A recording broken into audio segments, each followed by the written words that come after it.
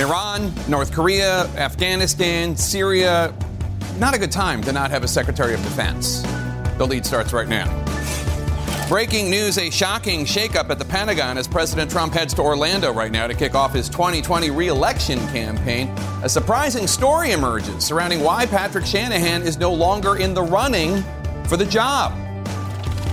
Not Trump. The hometown paper in Orlando says President Trump would have to cure cancer for them to even consider backing him. The author of the editorial will join us. Plus, images of guns, threats that a storm is coming, the social media posts of the man who tried to shoot up a federal building in Dallas, and how he may fit a new frightening pattern. This is CNN Breaking News. Welcome to the lead. I'm Jake Tapper. We begin with some breaking news today. Any moment, President Trump is going to be departing the White House and heading to his official re-election campaign launch in Orlando, Florida. But he will be leaving behind some upheaval here in Washington. This afternoon, the president announced his acting Secretary of Defense, Patrick Shanahan, is pulling out of the Senate confirmation process to become the official Secretary of Defense. Shanahan's final day at the Pentagon will be Friday. It's yet another example of the quite turbulent Trump administration eclipsing what campaign advisors had hoped would be a blemish and drama-free day for the president. The withdrawal following reports of Shanahan's combative divorce. His ex-wife Kimberly had been arrested and charged with assault for a 2010 incident that left Shanahan with a black eye and bloody nose. Those charges were dropped, but Shanahan was also accused of hitting his now ex-wife in the stomach during the incident, an act he vehemently denies. Patrick Shanahan said in a statement today, quote, "It is unfortunate that such a painful and deeply personal family situation from long ago is being dredged up and painted in an incomplete and therefore misleading way." Shanahan's son called his father a source of stability. His daughter said she never saw him raise a hand against their mother. In a Washington Post interview published this afternoon, Shanahan talked at length about that incident, as well as another act of family violence in 2011, when Shanahan's then 17-year-old son beat his own mother, Shanahan's now ex-wife. Shanahan at the time wrote a defense of his son, quote, "Use of a baseball bat in self-defense will likely be viewed as an imbalance of force. However, Will's mother harassed him for nearly 3 hours before the incident," unquote. It's a statement that Shanahan today disavows. Needless to say, all of this news is sending shockwaves throughout the Trump administration, on Capitol Hill, and beyond. CNN's Barbara Starr's at the Pentagon for us, but let's start with CNN's Caitlin Collins, who is in Orlando ahead of the president's rally. Orlando, of course, is a crucial swing part of a vital battleground state where supporters of the president's have been lined up for hours, even overnight, for this evening's festivities. Our friend Shanahan is a good man, and he's done a great job, and he's a good buyer. President Trump announcing his pick to lead the Pentagon will withdraw before he's even been formally nominated. Writing on Twitter that acting Defense Secretary Patrick Shanahan, who has done a wonderful job, has decided not to go forward with his confirmation process so that he can devote more time to his family. Trump said he'll name Army Secretary Mark Esper as the new acting Defense Secretary, but declined to say whether that would become permanent. Shanahan is the former Boeing executive who had been running the Defense Department since James Mattis resigned in protest in December, but only in an acting capacity until Trump announced last month he would make things official. But the paperwork was never filed, raising eyebrows inside the White House about why. I can't tell you how long the process is supposed to work. Now CNN has learned his resignation came amid details of a contentious divorce, including an allegation from Shanahan's ex-wife that he hit her during a dispute 9 years ago, an allegation Shanahan has denied. His ex-wife was arrested and charged with assault, but those charges were later dropped. In a statement today, Shanahan said he was resigning to protect his children, writing, "I would welcome the opportunity to be Secretary of Defense, but not at the expense of being a good father." The sudden withdrawal leaves the Pentagon without a permanent leader amid escalating tensions with Iran. President Trump has said very clearly he doesn't want to go to war. The drama also coming as the president heads to Orlando, Florida to launch his re-election bid in front of 20,000 people. We will make America great again. He's held more than 50 rallies while in office and filed his re-election paperwork the day he was inaugurated, but the campaign says tonight's rally will make things official. It comes amid rising tensions in the president's campaign after leaked internal polls showed Trump trailing Joe Biden in critical states like Florida. Polls the president has denied even exist. Nobody showed you those polls because those polls don't exist, Judge. Now, Jake, the president is speaking to reporters as he heads here to Orlando tonight for this rally. He's talking about Pat Shanahan, calling him a wonderful guy, saying that he's going through a difficult time. And, Jake, he makes sure to point out that he did not ask Patrick Shanahan to withdraw. And he said, quote, "I heard about it yesterday for the first time. It's very unfortunate." He says they have a great vetting process. But, Jake, we should note that our sources did tell us the White House was generally aware of the rumors surrounding Patrick Shanahan, but not about the details. All right, Caitlin Collins with the president in Orlando, Florida. Let's go to CNN's Barbara Starr at the Pentagon. And Barbara, reports are, as we've been discussing, that Acting Secretary Shanahan's FBI background check was holding up his confirmation hearing. Do we know that that had any sort of impact on pushing the confirmation hearing, which I think had been scheduled for close to the end of July?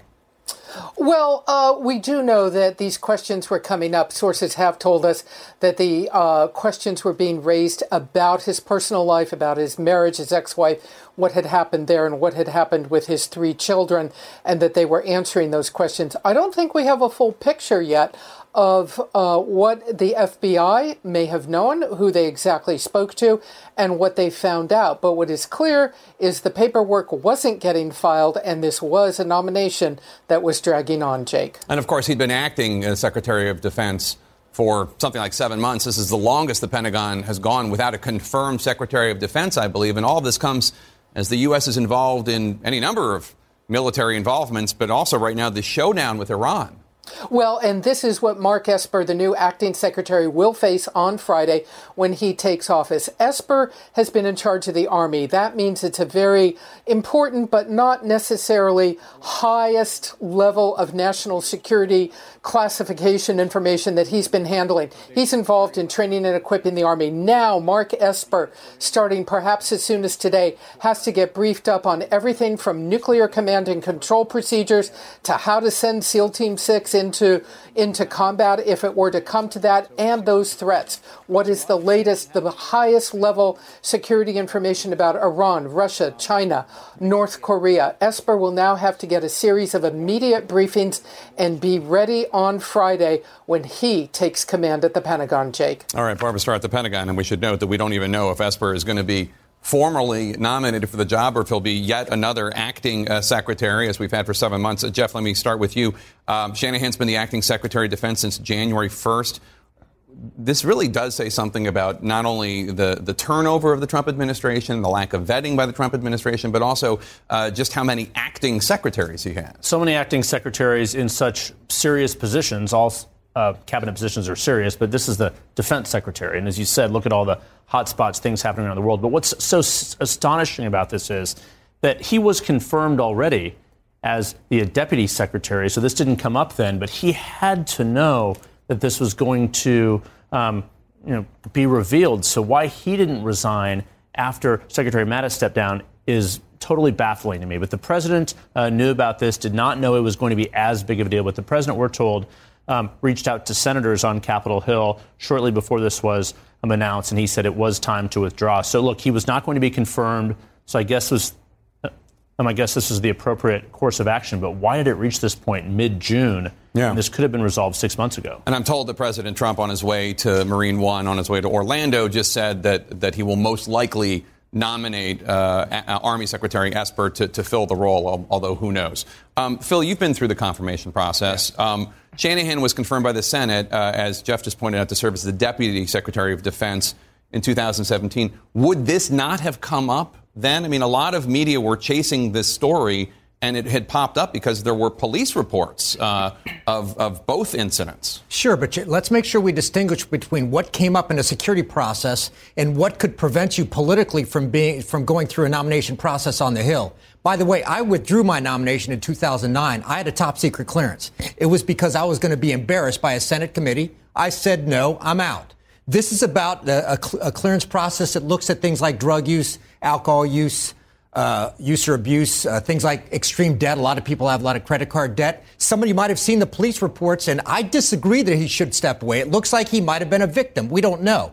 Why would you step away if there's private information suggesting you had a former spouse who did that, and now you transition from a security process to a political process where people say, I don't care if you can get a clearance. But the police in Sarasota, Florida, according to the Washington Post report, said that he impeded an investigation, if that report is true. So, I mean, I think this is all much more complicated than we know. Yes, and just one final comment. There's also a difference between saying, did they know about the report, and was he truthful in saying this is what happened at the time? Mm-hmm. If you're not truthful, drug use, alcohol abuse, even if it's something that can be explained, the lack of candor will really hurt you. And just to clarify, what you're talking about is the violent incident allegedly by his son, him coming in and not helping investigators. He's accused of not helping investigators with that investigation. We should also point out, just for fairness' sake, that all three of the children are siding with their father and estranged from the mother for whatever that is worth. It's very uncomfortable talking about this sort of thing. Karen. It's very surprising, though, again, in a vetting process,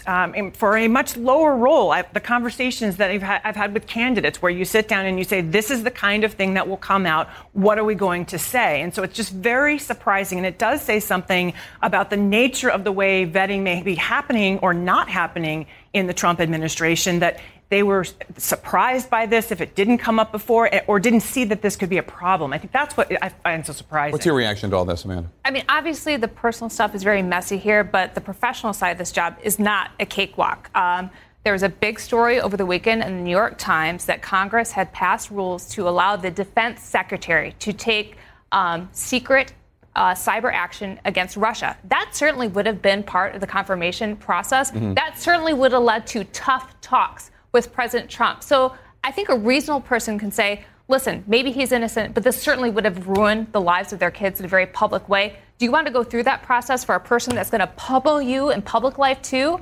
No. That's interesting. And we also heard this from Democratic Senator Richard Blumenthal. He's on the Armed Services Committee. He's questioning how this hadn't come out before. Take a listen. There was possibly a deliberate concealment here. I think there ought to be an investigation by the IG in the Department of Defense. There is absolutely no reason for the failure to disclose to the Armed Services Committee as a part of our process that there was something in this nominee's past. Phil, you're looking skeptical. Time out. We have somebody's personal life at stake here about an incident that happened years ago with few facts. Before we impugn somebody's reputation, it'd be nice if people on the Hill could say, we'll get a fact or two.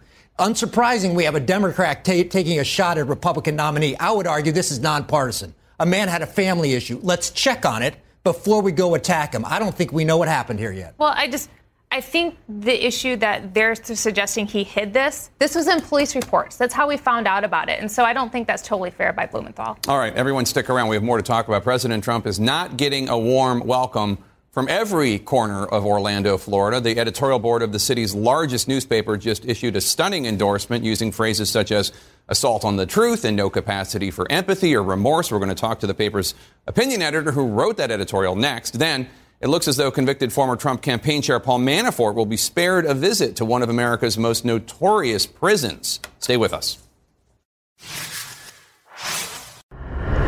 In our 2020 lead, the doors are now open for President Trump's re-election campaign launch event in Orlando. But before he takes the stage, the editorial board of one of the state's largest newspapers just made an endorsement for 2020. And their endorsement is, quote, not President Trump. The Orlando Sentinel editorial board writing, quote, enough of the chaos, the division, the schoolyard insults, the self-aggrandizement, the corruption, and especially the lies, unquote. The Sentinel has historically endorsed Republicans, though in the last 20 years, they've endorsed Bush in 2000, Kerry in 2004, Obama in 2008, Romney 2012, Clinton last time. So 3 of the last 5 were Democrats. Joining me now is one of the authors of the piece and the opinion editor for the Orlando Sentinel, Mike Lafferty. Mike, thanks so much for joining us. Why write this article now so many, many months, more than a year before the presidential election? Well, you know, Jake, when we first heard that the president was coming to town, we started talking about what we, as the editorial board, could do to mark that. And when we then found out that he was going to use this as a time to relaunch his campaign, we thought this was as good a time as any to just go ahead and say what had been on our mind for a while, which is that we would not be able to endorse him for another term. The new Quinnipiac poll that came out just a couple hours ago shows that 54% of Florida voters say they are better off financially now than they were in 2016. Might that not be enough for the voters of your state, which went for Trump last time, even if Orlando and Orange County did not? Oh, sure, it could be. I'm not really in the business of prognosticating. What we wanted to do was lay down what we thought were some important points to make about the president and about his about the economy. And we acknowledge the economy is doing well, and in many respects it is. Of course, some of that is a continuation of some positive economic news that had been already taking place in the Obama administration. So yeah, we acknowledge that. I don't know how much it'll mean to voters next year. And you note in the article, quote, this non-endorsement isn't defaulting to whomever the Democrats choose. I guess that you, the editorial board there, kind of is center-left in a way. I'm just looking at the last few years full of endorsements. Are you concerned that the Democratic Party might go too far to the left and you don't endorse at all? The editorial board has a long history at the Sentinel of being pretty conservative fiscally. That's the reason, really, that we endorsed Mitt Romney in 2012. So, yeah, we are kind of concerned that, the financial business of the United States, might not get enough attention from the Democratic nominee. I'll tell you, in 1980, when Ronald Reagan ran against Jimmy Carter, we didn't endorse. That's always an option. That's something we might decide to do, depending on who the Democratic candidate is. All right, Mike Lafferty from the Orlando Sentinel. Thank you so much for joining us. We appreciate it. You're welcome. So let's chew over this. When asked why now, they said in their editorial, because there's no point pretending we would ever recommend that readers vote for Trump. We should point out that of the nation's biggest papers in 2016, Hillary Clinton got 57 endorsements. Donald Trump got 2. Ultimately, Hillary Clinton is not in the White House. Yeah. Does it matter? I think that newspaper endorsements don't have the punch they used to do. They don't have the pull among their readers in terms of driving perhaps ultimate decisions. But this was a barn burner editorial. I mean, this is sort of an instant classic in terms of laying out a real argument rooted in stats and facts, as well as moral and ethical concerns. And so I think, the fact they're coming out early on the day that Trump's going to announce in their home city is significant. This is one that is going to actually, I think, frame a lot of arguments for Democrats going forward. I think they also, the wording to your point, John, is what people are feeling. I mean, remember in 2018, we heard those white college-educated suburban women talking about the meanness of Donald Trump. And so some of the arguments they make and the way they make the lying, people are tired of that. And so I think part of what made it so powerful is it is what people are feeling. And to the economy. Didn't those voters you were just talking about vote for Donald Trump? Barely. Okay. He won the state barely, right? Yeah. So I'm just saying they might think he's mean. They still voted for him. They didn't in 2018. Okay. That's how we had such a record turnout, and we ended up with a different Congress. I would say Florida, though, was one of the shining Republican examples of what happened in 2018. Yep. They won the governor's seat, they won the Senate seat. So for all the talk now of the polls, for all the talk of these blistering editorials, the reality is Florida is going to be as close as ever, as it has been since we've all been covering politics, and it may very well frustrate Democrats. The state of Florida has changed. Demographically, it's changed. It's never lived up to, these new Puerto Rican voters coming into Central Florida going to vote Democratic. So the burden is on Democrats to win the state. Obviously, President Trump has to win the state. He cannot get to the White House without it. Democrats don't need it, and they may not get it. While we're talking about Florida, let me go to you with these new poll numbers from the Quinnipiac poll of Florida voters with a plus or minus 3.3 margin of error. Shows Trump losing, whether you believe it or not, in any number of hypothetical matchups. He loses against Joe Biden.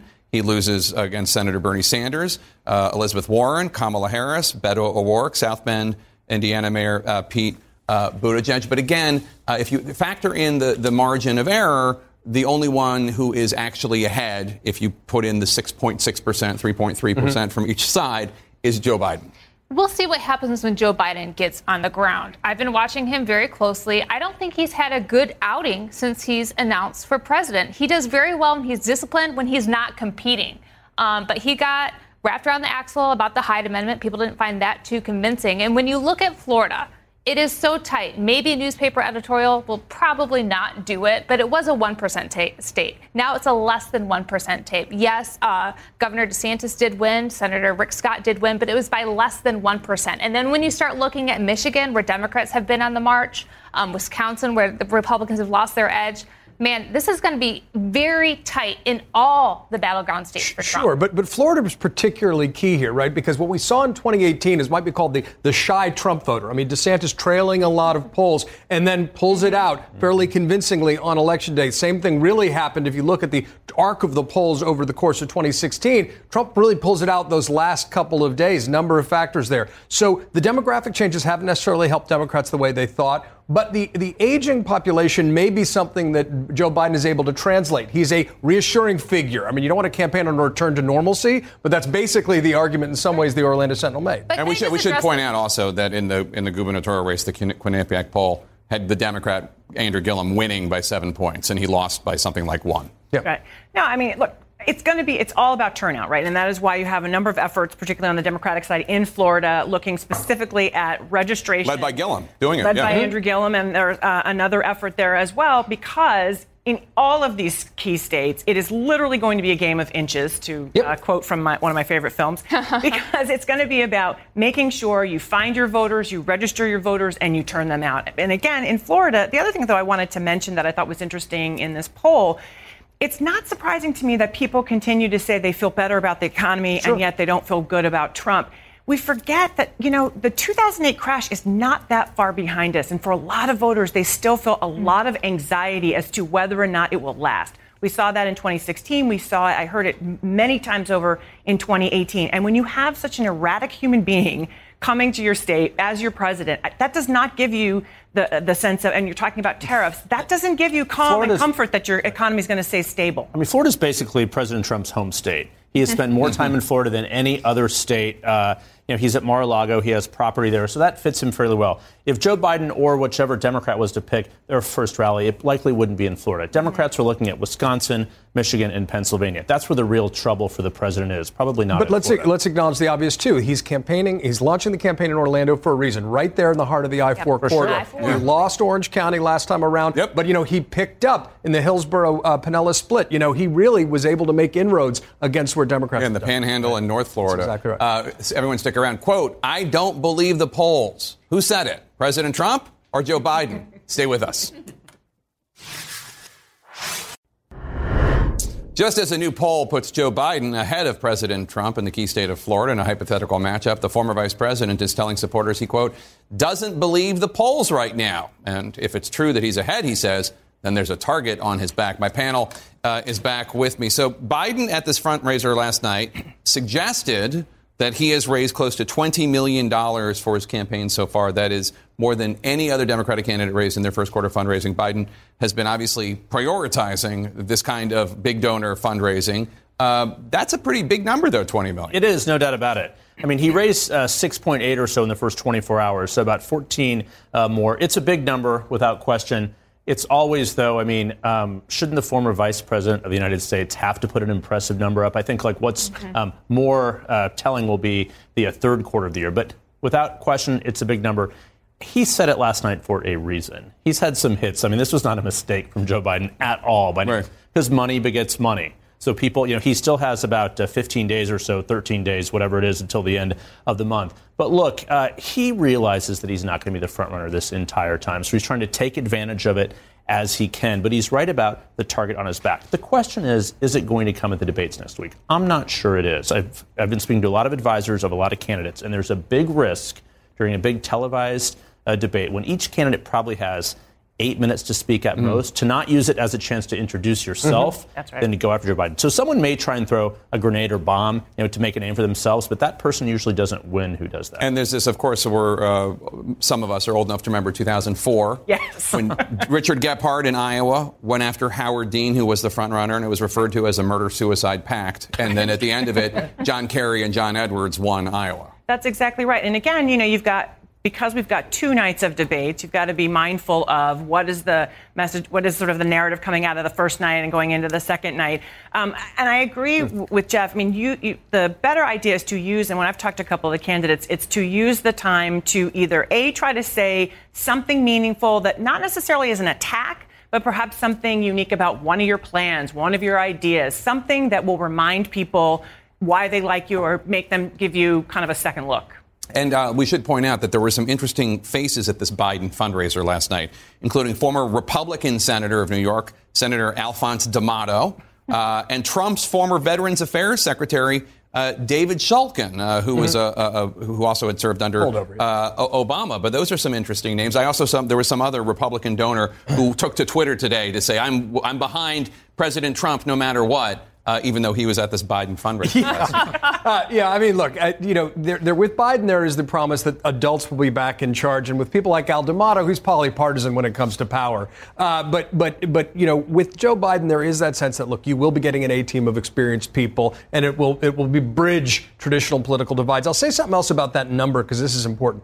The big number is not surprising. It's the small dollar donors. And he did say that his average donation was around $50. That's a big deal because it does mean there's a degree of grassroots support that maybe isn't evident from his schedule. And that's where his vulnerability is going to come in the debates. Is there real enthusiasm or are we playing it safe? And could that be the riskiest thing? I've got to get something off my chest about Joe Biden, though, because there is this conventional wisdom that he is the most equipped to go against President Trump.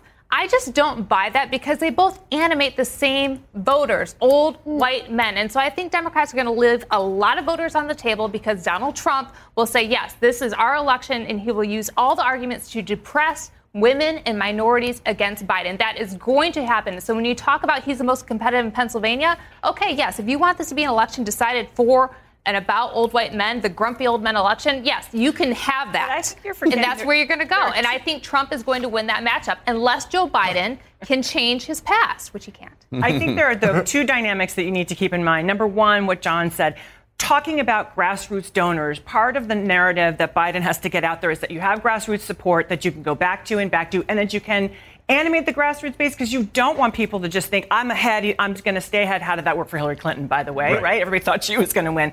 Secondly, don't forget, in my party, the desire to win is pretty much stronger than just about anything. So if he is to become the nominee, I promise you, black people will be out. Latinos will be out. Black women in particular, one of the core of the Democratic Party, we will be out and we will vote him for. So there will be, and I think Amanda's point also includes the fact there will be a big effort at voter discouragement by Republicans. And he is the best to discourage black and female voters. I'm not so sure for the reason. Let's call it. They're going to do it. But remember, the other thing that happened in the last campaign was Republicans and Russians trying to depress turnout with social media. But now we're going to have the Chinese as well. So everyone stick around. We got more to talk about. He warned a storm is coming before he opened fire outside a federal courthouse in Dallas. The disturbing posts turning up on social media after another attempted massacre. Stay with us. In our national lead, officials are currently digging into the background of the gunman who opened fire outside a federal courthouse in Dallas, including his social media profiles. And what officials are finding is pretty disturbing, including posts with Nazi imagery. CNN's Diane Gallagher has more details now on the shooter, whose motive is still being investigated, and they're looking into as well whether he represents a growing threat in the U.S. of extremist right-wing violence. This week, another young, white American man launched an attack on the innocent. He definitely had this planned out. He had a vest on. It looked like camo pants on. He had boots on. The 22-year-old Texan opened fire on a federal building Monday, endangering some 300 people inside. Evil. Straight evil. That's what it was. Police were able to shoot and kill him before anyone was hurt. In the days leading up to his attack, the gunman used social media to brandish his rifle and his hate. His Facebook profile shows Confederate flag memes, weapons, and this post showing a Nazi swastika as the solution to all our nation's political problems. While the president often says the threat to American safety comes from outside, We have terrorists coming through the southern border because they find that's probably the easiest place to come through. Research reveals hate is often homegrown. A study by the Anti-Defamation League shows nearly all the extremist murders in 2018 were committed by right-wing radicals, white supremacists making up a full 78% of the total. Last April in San Diego, a 19-year-old opened fire at a synagogue, killing a worshiper and disfiguring the rabbi. Terrorism like this will not take us down. In October of 2018, 11 people killed at the Tree of Life Synagogue in Pittsburgh. Bowers made statements regarding genocide and his desire to kill Jewish people. In 2017, vitriol was on display again, this time as an organized Unite the Right rally in Charlottesville, Virginia. A young white extremist drove his car through a crowd, killing counter-protester Heather Heyer. 4 years ago in Charleston, South Carolina, 21-year-old white supremacist killed 9 black worshipers at a church prayer group. And more recently, a death threat was sent to Muslim Congresswomen Ilhan Omar and Rashida Tlaib. In this threat to my office, they copied the U.S. Department of Justice, the president. The sender appeared to be an American and expressed glee over the New Zealand mosque attack that left 51 people dead in March. Let's hope and pray that it continues here in the good old USA. The only good Muslim is a dead one. Tlaib was brought to tears as she appealed to the administration for answers. How come we don't have enough tools right now to pull these people up in? And look, they are still trying to figure out the motive, what caused this man to attack this building. But this photo you're looking at now from Dallas Morning News photographer Tom Fox has really defined this incident here in Dallas and really almost a broader part of it. Jay, you can see him armed to the teeth, more than 150 rounds on him, pointing that rifle, wearing the mask above his face, dressed almost as if he thinks he's going into battle. Again, the Federal Protective Service officers took him down before he was able to hurt any of the 300 people who were inside this building.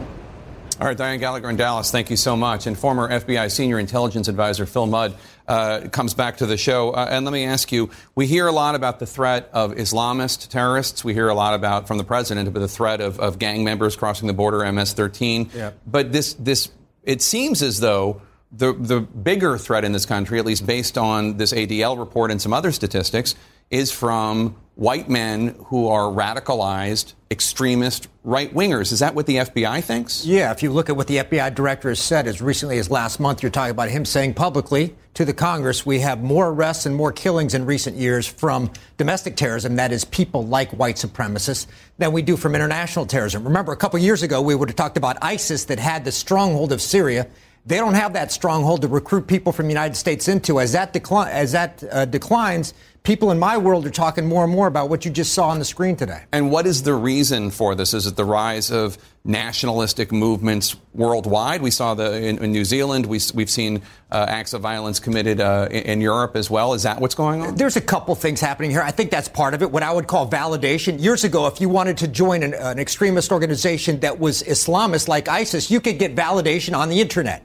You get more validation today for people who say, I don't like immigrants. I don't like the way demographics are changing in this country. I mentioned the internet. This is domestic terrorism that is driven by domestic concerns. But one of the interesting things is it's also becoming international. These people are talking to people like those in New Zealand, those in Australia, those in Europe. So we're starting to see a global phenomenon. Is there a reluctance among law enforcement in any way that you can tell to take this threat of extremist right-wing people, murderers, white men, to take it as seriously as the FBI and other organizations, law enforcement organizations, have taken Islamist terrorism? Is there any sort of reluctance to say this is the rising threat as opposed to ISIS or Al-Qaeda? I'm not sure there's a reluctance. There are some problems. The laws about international terrorism and domestic terrorism are different. It's tougher to go after, for example, a search warrant for domestic terrorists than it is for an international terrorist. There's also a practical problem. If you're facing ISIS, I might have an opportunity in a chat room. I can watch the communications of ISIS out of Syria. These guys, that is the domestic terrorists, are more fragmented. It could be a couple here and there. There's no center locus that intelligence guys like me can focus on as a vulnerability. And lastly, President Trump recently said after the attack in New Zealand that he doesn't see white nationalism as a rising threat. He said, I think it's a small group of people that have very, very serious problems. Do you agree with that? No. this is pretty simple. Look at the metrics. I mentioned the FBI director. That's arrests and killings. If you want a metrics-based approach to law enforcement, one of your questions is who poses a bigger threat. One of the ways you can measure that is how many are arresting and how many people are getting killed. It's not ISIS anymore. They've declined. It's people like this. All right, Phil Mudd, thank you so much for your expertise. Appreciate it. The unusual step just taken by the Department of Justice to make sure Paul Manafort does not end up at one of the most infamous prisons in America at Rikers Island. Stay with us. The politics lead now, a lifeline of sorts for President Trump's former campaign chair, Paul Manafort. Instead of moving Manafort to the notorious Rikers Island while he's tried in New York for fraud, Manafort will instead stay at a federal facility in Manhattan, the Justice Department making that decision, intervening in this single federal inmate's case, a Justice Department run by Attorney General Bill Barr, handpicked, of course, by President Trump. And as CNN's Jessica Schneider reports, critics are calling this decision special treatment for a person connected to the president. Any reaction, Mr. Manafort? Convicted former Trump campaign chairman Paul Manafort is most likely not going to the notorious Rikers Island State Prison after the Justice Department got involved. In a letter dated June 11th, newly installed Deputy Attorney General Jeff Rosen, Bill Barr's number 2, stepped in to ensure the Manhattan District Attorney was looking at a request from Manafort's lawyers. Rosen wrote, Manafort's lawyers proposed he remain in federal custody but be made available to New York when needed for the prosecution of the state criminal matter. Continuing, the department would like to know if your office has a response. Former federal prosecutor Shan Wu says the deputy AG's involvement is unusual. That's really something usually completely in the realm of the Bureau of Prisons. The deputy would have no need to become involved in that. The DOJ does oversee the Bureau of Prisons, and a senior DOJ official said the department wants to keep Manafort in federal custody to err on the side of caution. Manafort's situation is unusual. He's already been convicted and sentenced to 7.5 years for federal financial crimes, and now he's facing charges in New York stemming from the same circumstances. Manafort's team cite his age, 70 years old, and his declining health as reasons to keep him at the federal prison in Pennsylvania while his pretrial hearings in New York play out. Manhattan's District Attorney Cy Vance says his office has never taken the position that Mr. Manafort should be housed at Rikers Island, and instead told the Pennsylvania prison warden that the options now are either to produce Mr. Manafort to New York State or to house him in a federal facility in New York City, like the Metropolitan Correctional Center, where Manafort is being held for now pending arraignment on state charges. Also there, notorious drug lord El Chapo, following his conviction at trial. And a Justice Department official has acknowledged that the situation with Paul Manafort is unusual compared with the average case, but did explain that since Paul Manafort is a high-profile defendant, the Bureau of Prisons kept DOJ apprised from the very beginning. But Jake, what DOJ couldn't say is how many times in the past a deputy attorney general has stepped in like this. So the criticism will likely continue. Jake? All right, Jessica Schneider. Thank you. We now know what longtime Trump confidant Hope Hicks is going to be asked by some members of Congress when she heads to the Hill tomorrow. Stay with us. Welcome back, and you're looking at some live pictures right now out of Orlando, Florida, where President Trump is set to launch his 2020 re-election campaign with a rally this evening. Crowds have been building all day long. It's been a bit overshadowed by the acting Defense Secretary Patrick Shanahan withdrawing from consideration for the official job. That's it for The Lead. You can follow me on Facebook and Twitter and Instagram at Jake Tapper. Tweet the show at The Lead CNN. Our coverage on CNN continues right now. Thanks for watching. I'm Dr. Sanjay Gupta, host of the Chasing Life podcast. In honor of our 10th season, we want to hear from you. Leave us a message at 470-396-0832 and tell us how you chase life. It could be used on an upcoming episode.